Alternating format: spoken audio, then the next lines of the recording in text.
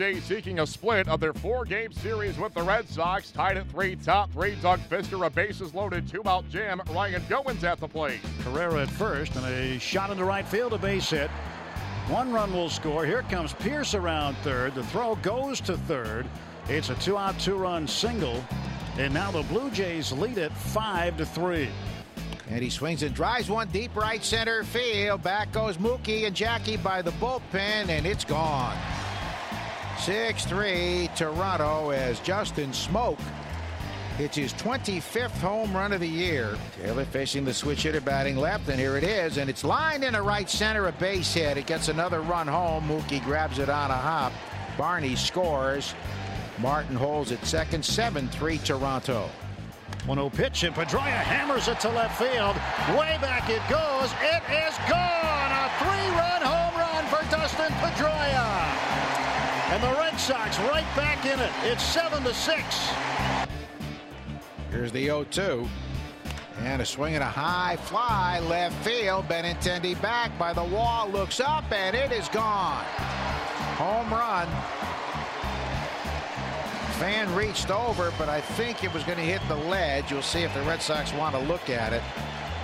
But it appears as though Smoke is homered, his second of the game, his 26th of the year, and that is huge. Blue Jays earn a split of the 4-game set. They take it 8-6. But Francisco Liriano continues to struggle. Now has an 8.62 ERA in 4 July starts. Dustin Pedroia has 4 multi-hit efforts in his last 5 games for Boston. The Red Sox were seeking 3 wins in their 4-game series with the Blue Jays, but it was not to be, as the Red Sox fell to Toronto by an 8-6 final. Here is Red Sox skipper John Farrell. I think we went through a little bit of a stretch of games, whether it was down finishing out the last road trip to the opening series here against against New York. Good pitching against us. And when we've come out of those lulls, so to speak, we've put together very good offensive days. And I thought today was one of those. I thought we're in great shape against Liriano early on, and then they turned the tide against us. But we're swinging the bat much better here the last couple of days. It's a matter of him feeling like he's got some strength in his lower half to have the explosiveness, with the leg drive in the batter's box. And that goes back to when early in the season when, maybe the knee was maybe a little bit more sore at times. But, Petey's a guy that we know that regardless of the ailment, he's going to figure out a way to get his best bat speed and best impact. And, since the break, he's been, like I said before the ballgame, he's been a money player for us. The big 3-run homer to, bring us back within 1 today.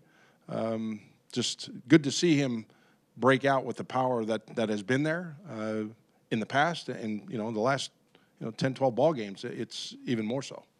The Red Sox look to bounce back as they head to Los Angeles for a weekend series with the Angels.